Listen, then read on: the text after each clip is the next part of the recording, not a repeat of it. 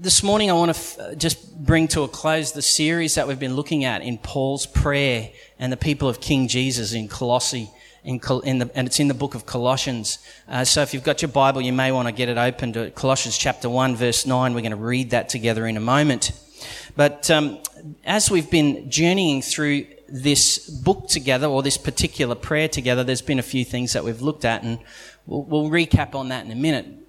So, except for to say that this morning, I want us to have a look at a bit of a really key theme that is big in Paul and on his heart, and he's always, when he's writing, you'll see it spill out of him time and time again as he's writing, is this whole reality that to be in a relationship with Jesus is to be living from this place of incredible thanksgiving and the power of that thanksgiving and into your daily life and circumstances. So I'm going to see if I can get this. Yep, there we go. So I've kind of just taken that word thanksgiving and tried to lifestyle it. And so rather than thanksgiving, we're going to kind of look at, and I think this is what Paul's really poking at, is the idea of that our thanksgiving is actually a lifestyle. It's not just some kind of mental assent, or it's not just kind of a platitude. It's a lifestyle of being in relationship with King Jesus. And so we're going to unpack that a little bit this morning. But before we do that, I just want to frame up this conversation today about a life of thanks living and touch on the issue of we live in a time in our world and our cultural moment where everyone is scrambling for qualification. Everyone is investing time, energy, and resource to becoming qualified. Now, qualifications hits a number of areas of our lives. The first one is in our vocation, in our dreams of what we want to actually do with our life, in our workplaces, even in our heart and in our mind as we're dreaming about how I actually want to spend my life with God for some greater good. And in our culture at the moment and in our world, we obviously have this framework where to be qualified in any workplace or vocational setting, you have to do this journey of qualification before you can be qualified, before you are entrusted to be one who knows what they're doing. And so everyone's scrambling to get qualified in vocational settings. There's also this really huge cultural pursuit to be qualified as acceptable socially. And so people are spending a whole bunch of time and pressure trying to project themselves to their immediate situation of relationships, employers, employees, family members, husbands to wives, wives to husband, children, all sorts of contexts. We are constantly trying to pursue the idea of being socially acceptable and therefore qualified to be able to be loved or seen as worthy of love or seen as worth giving love toward. And so there's a whole bunch of our culture that right now is spending huge amounts of resource on the projection of, am I actually qualified in your eyes to receive from you love? And we go about spending a whole bunch of time painting that mirror to get qualified socially. We also spend a lot of time in our cultural moment right now pursuing relational acceptability. And we spend a lot of time and energy making sure that in the context of relationships, we are qualified as worthy of love. Now, when Paul writes to the people of King Jesus in Colossae, this is a small fledgling group of Christians in what was once a bypass town, It was a town, it used to have a strong economy. It used to be a real jewel in the hub of the region, but now the economy had moved on and the businesses had moved on and all of the trade had moved on, and it became known as a bit of a bypass town. You kind of look at it on the way past. You don't stop at it. It's not a destination town.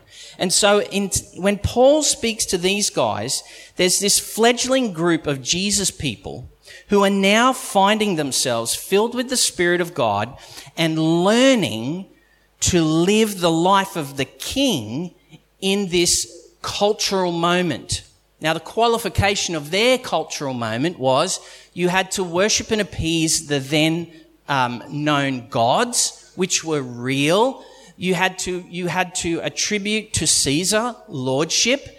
And yet now Jesus comes along, changes these people's lives, and Jesus now says, no, give lordship to me. But knowing that as they did that, they put themselves at risk, they put their families at risk, they put their provision at risk. And it's into this context where these people, having received this reality of Jesus into their life, are now trying to figure out what does it mean to live in that kind of a context and try to live for or from a place of qualification. Because you got to remember, prior to Jesus invading these people's lives with good news and hope and restoration of God's love for their life, prior to that, they were going to visit the Baals with their next door neighbour. They were going to worship with the Baals with their next door neighbours. And then all of a sudden, they're not going to worship, they're not at worship of the Baals anymore. And the neighbours are now like, this can't be good for our street. Things are going to get upset. Spiritual dynamics are going to get really hectic because Mary Jo and Bobby Jean, they no longer are worshipping with us with the gods that we now know. And they are causing upset and turmoil because they're shifting their worship to another god. And that god, in fact, isn't Caesar. They're now giving their allegiance to one called Jesus, who says he is the only way to God. And now they were the odd ones out in their moment. Have you ever felt like that as a follower of Jesus? Where once you lived a certain way and you lived with certain practices and you chose a certain lifestyle, but then Jesus came along and said to you, would you let me be Lord of that area of your life? And you chose not to live the old way anymore because of his love for you and the new life that you're experiencing towards him. Have you ever made that journey? And then what happens is the people around you, they frame you in a new way. They begin to perceive you like, what's that loser's problem? What's that loser's problem? They used to be the biggest party animal and now they're like this sane person. What's that loser's problem? Or what's the big deal with them choosing to take the small amount of resources that they have and no longer invest it in putting a veranda on the back, but they gave it to those poor people over there? What's that loser's problem? You got to understand, this is what happens when Jesus becomes Lord and the context around you doesn't understand that. And they start to perceive you in a certain way because you're now following a different life. You're now living not for social, vocational or relational qualification as the world does anymore.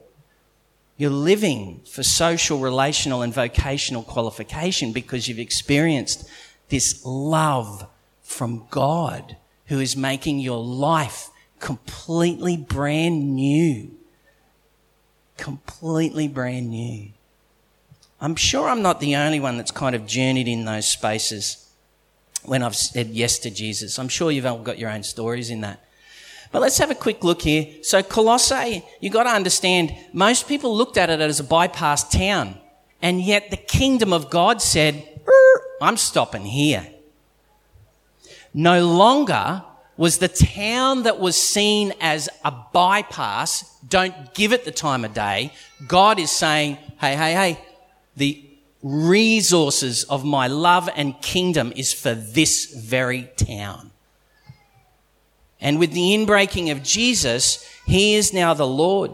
And now these people have come out from under the tyranny of these spiritual powers, of living under the gods and those spiritual powers, or those spiritual entities and authorities. Now these people of Jesus are living in this big story that's giving them purpose and meaning. And actually, it's the reason for their joy, even though their circumstances may not look joy-filled. It's the reason for their joy, even though their circumstances might not look joy-filled. Grab your Bible. Colossians chapter 1, verse 9. If you haven't got your Bible, you can see it there on the screen. Let's just read this together. For this reason, since the day we heard about you, we've not stopped praying for you, and we continually ask God to fill you with the knowledge of his will through all the wisdom and understanding that the Spirit brings, so that you may live a life worthy of the Lord and please him in every good work, growing in the knowledge of God, being strengthened with all power according to his glorious might, so that you would have great endurance and patience, and giving joyful thanks to the Father, who's qualified you to share in the inheritance of his holy people in the kingdom of light. Just to remind ourselves that when the people of Jesus, the early Jesus people in Colossae, this is their mindset. This is their big story mindset that they live in. They live in a mindset that says God is good and he made heaven and earth.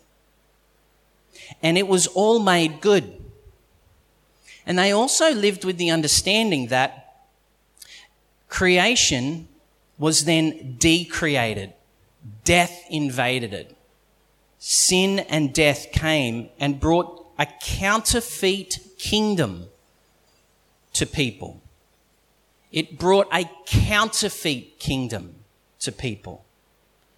And as a result of that, sin and sickness and oppression came into the human experience, and all of creation has been groaning ever since for the return of creation, for the return of the King. And then they also lived with this mindset of God is good. God has incarnated himself in Jesus Christ. Somehow the fullness of God, in the mystery of it all, has revealed himself in the person of Jesus Christ. God has come and lived among us. God has come and taken on death. God has resurrected, and God is now ruling. And so they lived with this understanding that the good God, who made creation and all things good, that was invaded by a counterfeit kingdom and brought decreation and death, was now going to be made and is being made all new and good again, because God has incarnated himself and come to make everything that was wrong right again. They're living with this the whole time. And I've got to tell you, guys, get this. Get it in your head, get it in your heart, get it in your spirit, get it. Because if you don't live with this framework, you will live in every context and circumstance that comes along and wants to give you a little nudge or a push, and you'll fall apart. Get that in you. Deep. Get it real deep.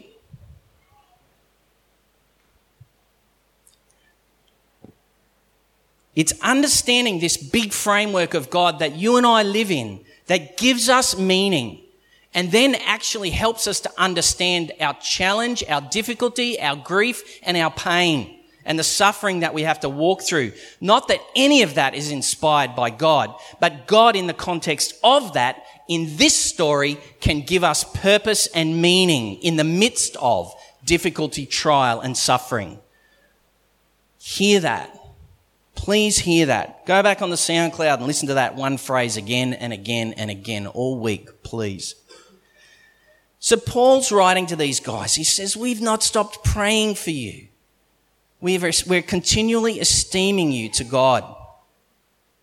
Thanksgiving. The qualifying love of God empowers the kingdom life of thanks living.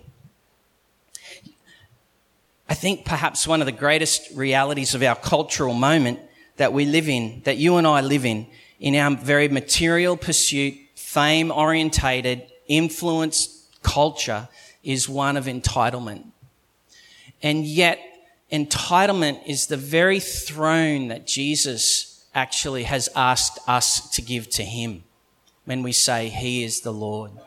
We're actually saying you're the one who's entitled to have influence, to bring me into the fullness of you, who you've called me to be, who you've made me to be as your good creation. Entitlement is the biggest thing that we deal with in our culture and our time.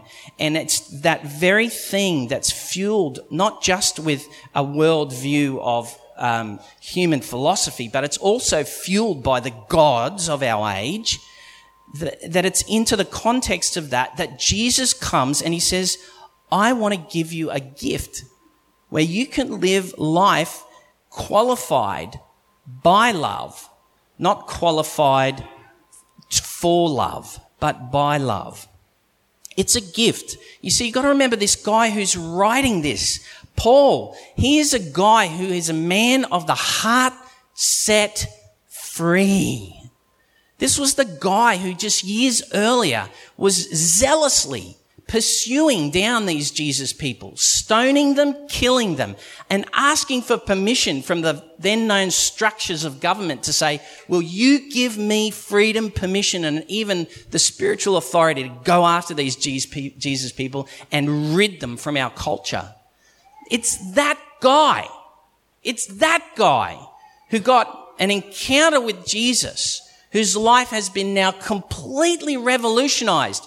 Creation, decreation, recreation in the life of Paul. He's now come alive to who he really is in God. He's a free man. He's no longer trying to impress God by his religious behaviors and his good management of the law. He's no longer living to appease God. He's no longer living for the appeasement of others. He's no longer living for the feedback of others. He's living a completely free life under this goodness of God. It's been this gift from God to Paul. It's been this gift to Paul. He's a man who's gone from being driven by, I want to qualify for the love of God, to a man who has been graced and gifted by the love of God. It's a huge shift. He's no longer living a behavior management program. He's living in a relationship that's alive to God. Alive to God. And this is why he's praying for his people in Colossae. And this is why we pray for us here today, is that we would understand we are going to reject the cultural narrative of entitlement and all the power that goes with us, with that worldview. We are going to reject that, and we're going to embrace entitling King Jesus to be just that, the King. And we can live in the wholeness of who he is, giving our life love, and from that we can live a whole and free life. One that's gifted. Man, life is such a gift. Every breath is a gift. The older I get, the more I realize that. Every moment I get to spend with my family is a gift. Every moment, like right now, it's pretty full on right now for me as a dad, watching two of my oldest kids, spread their wings and take flight into the world, and watching that take place. It's like, I'm just realizing I've just had a gift for so long, and now they're going to spread their wings. I don't know where they're going to end up with God. But all of a sudden, the value of that is such a gift of realization. God gifts our lives in so many ways. He's gifted you and me, this very place, this very community of Jesus people. You are a gift from God to me, and I to you, and us to each other. This is a gift from God. And we're not here trying to perform our acceptability and behave right and somehow earn the favor of each other. We're not interested in that in this place. If you want that, go somewhere else. Go where they do religion. That's not what we're on about here. We're on about this fact that Jesus has gifted us this love from God that qualifies us and gives us purpose and meaning and life for God and for each other. It's this amazing reality. Hope rising in a people and in a little town that was once a bypass town looks like people who choose to live realizing every moment is a gift from God. It's a gracious gift from God. It's also a moment where we live alive to God as people who have had our hearts set free. Born again. Paul talks about this in his amazing work in Romans 6. Go back and read Romans 6. He's this guy who has come alive to God. You want to know what the benchmark of fruitful Christianity is? How alive are we to God? How alive are we to God? Go back and read Paul. He's a man who's been set free. He's a man that lives with this aliveness toward God in all that he's doing. You know, this little town of Colossae, this fledgling group of King Jesus people in that little region. No longer was that region going to be a bypass town, but it was a town where God was saying, I'm coming to set the hearts of people alive. Alive. Once were dead, once were slave to the gods, once were slave to the philosophers, once were slaves to Caesar himself. They were slaves to all of that. And God's saying, no. I'm setting you free from the power of all of that, the counterfeit nature of that. And I'm bringing you into my good and generous kingdom because I love you. And I'm making all things like they should have been in the beginning. You have been set free. I have been set free. I love the story of when Jesus invaded that guy's life, and he was a tax collector, and then Jesus goes and has lunch with this guy, and this tax collector, he was on the take. He was on the take. He was doing business, but he was on the take as well. And then all of a sudden he has lunch with Jesus, and as a result of that one luncheon, his whole life is completely revolutionized by God's love for him. And he starts to divest of everything that he thinks important. I'm no longer giving this money entitlement to my life. I'm giving this money to the poor because that's what the kingdom of God does. And he wanted to make restitution, and he became a generous man. He didn't become a tight-fisted man. He became an open-hearted man. The reality of King Jesus, this thanks-living lifestyle, is one where hearts are set free. The other is this: spend and save. Spend and save. Oh my gosh. Every second ad that we listen to on the radio or see on the television or on every billboard, it's save, save, save. Save your money, put it in a bank, save for your future, save for your retirement, save for your invest, save, save, save. You'd think that our destiny was determined by our own ability to save. But we've rejected that as the people of King Jesus. We don't live under that. We don't live under the power of that. We don't live under the narrative of that. We live under the narrative of everything was good. A counterfeit kingdom came and broke in and brought destruction and death and mistrust and made everyone start running around trying to save, because we can't trust anything or anyone for our own well-being. And yet God clearly says the cross is speaking. In the death and resurrection of Jesus Christ, who now rules as King, he says, no, I've got the end of the story covered. Hello? Hello? He's got the end of your story covered. Hello? It's covered. The Father is already at work for your well-being and mine. Our God is not like the gods of this world. Our God stands above and beyond. And he's saying, don't spend your whole life saving in the hope that it'll make it better, because it won't.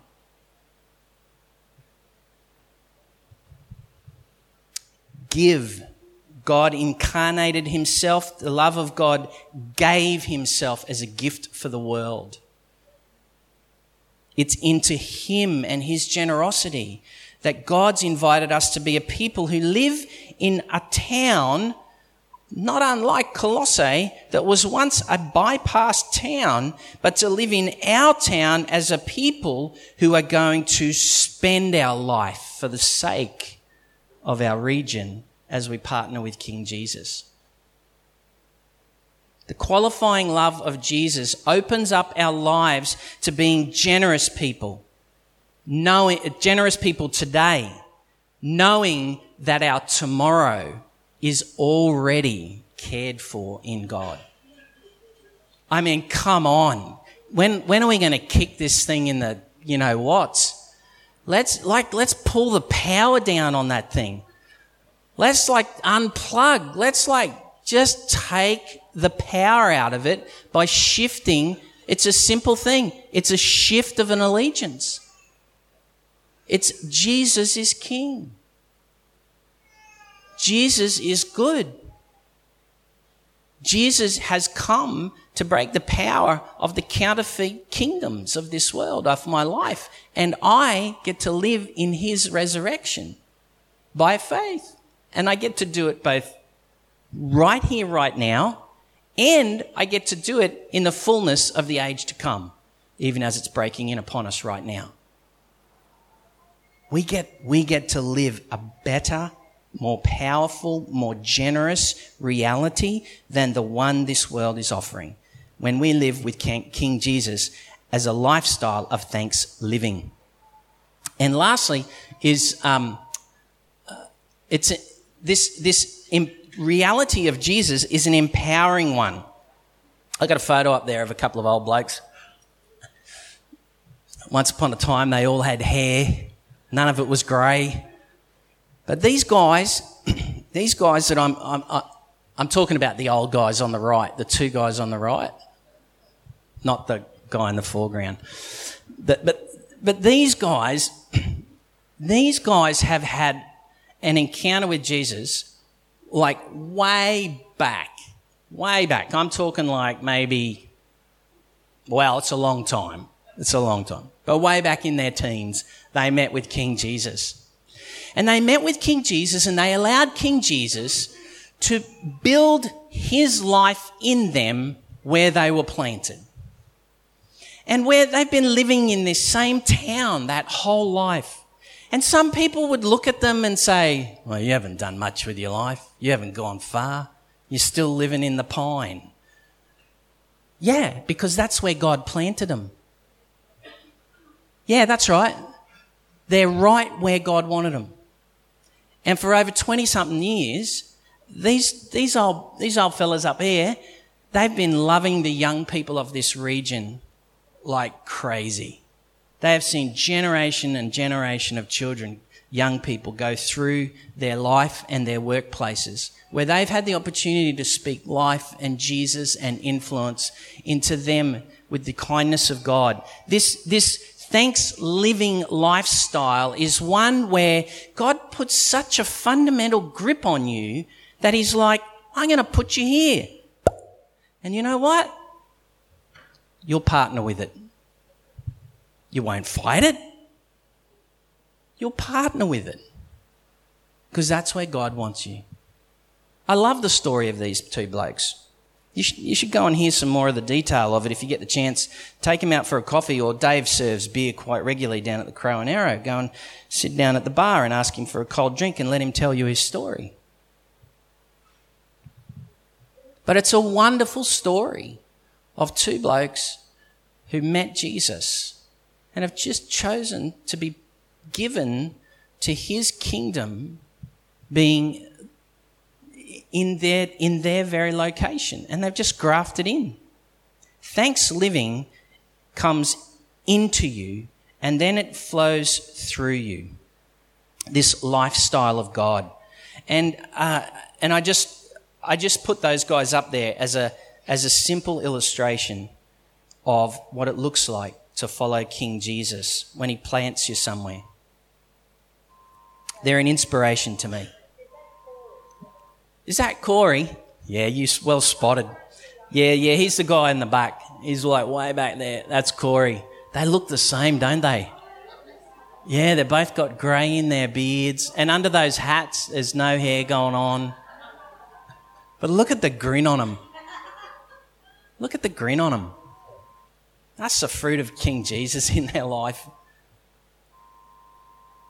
They're an inspiration of what it means to just let God plant you and live through you for the sake of a city, for the sake of a region of young people. Amazing. Thanks living. Paul is praying for them, and Paul's prayer for them is Paul's prayer for you and for me, that we as the people of King Jesus here in the Pine Rivers region, in the Moreton Bay region, here in the Vineyard, here in our cultural moment, where everyone's driving to be qualified socially, relationally, vocationally, striving and working to be qualified. It's our time in our cultural moment, in our town, where the King himself has stopped and said, I'm not bypassing this town. I'm not bypassing this town. I'm stopping and I'm bringing my kingdom to this town. And he's inviting you and me and everyone else that loves Jesus to get on board with what he's doing in his kingdom, in our town, in our time. Pine Rivers Vineyard, Pine Rivers, the town, is no longer a bypassed town. God has called Jesus people, is calling more Jesus people from across the nation and across the nations to be here at this very time, to be planted in this very cultural moment with this very group of Jesus people for the sake of a region, for the sake of a region and the dethronement of the powers of our region and the enthronement of Jesus as King.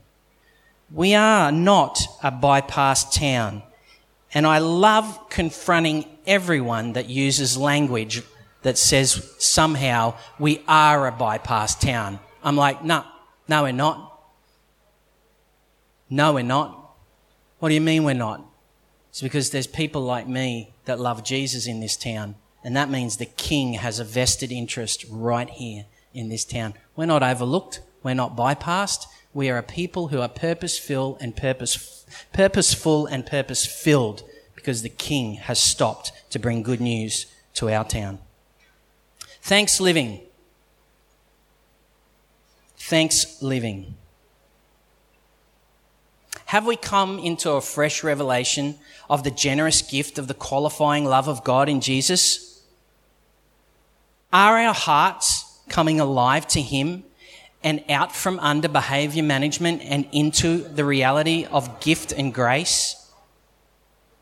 Are our lives a better story, grace-filled, overflowing and transforming with the generosity of God in all of those cultural spaces of vocation, of social acceptability, of relationship acceptability in our lives? Today,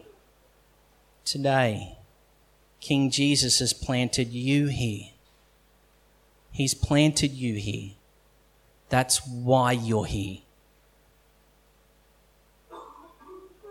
And for some of you, he's planting you here for your life, your whole life. And some of you, he's planting here for a good number of years, like a good solid season, like a good innings of cricket, a good season, a good session. And for some of you, the Lord's planted here for a short time because he needs you to take what he's giving you here to plant somewhere else and take to bless another group of people. And you know what? I am Nick and I, we are so okay with all of that. There is no, shut the doors, we've got to keep them in. No. It's a gift that you're turning up. It's a gift that you turn up. Our prayer is that you'd be empowered by King Jesus to take everything that you get from here and take it into your everyday life. But for some of you, you're here for life. And I love that. Because we get to do the long story together. For some of us, we get to do the story for a good season together. Like a really good season. And for some of us, we only get to do life together for a short time. Because what God has brought you here for, he needs you to take to somewhere else. And we're okay with all of that. We're okay with all of that.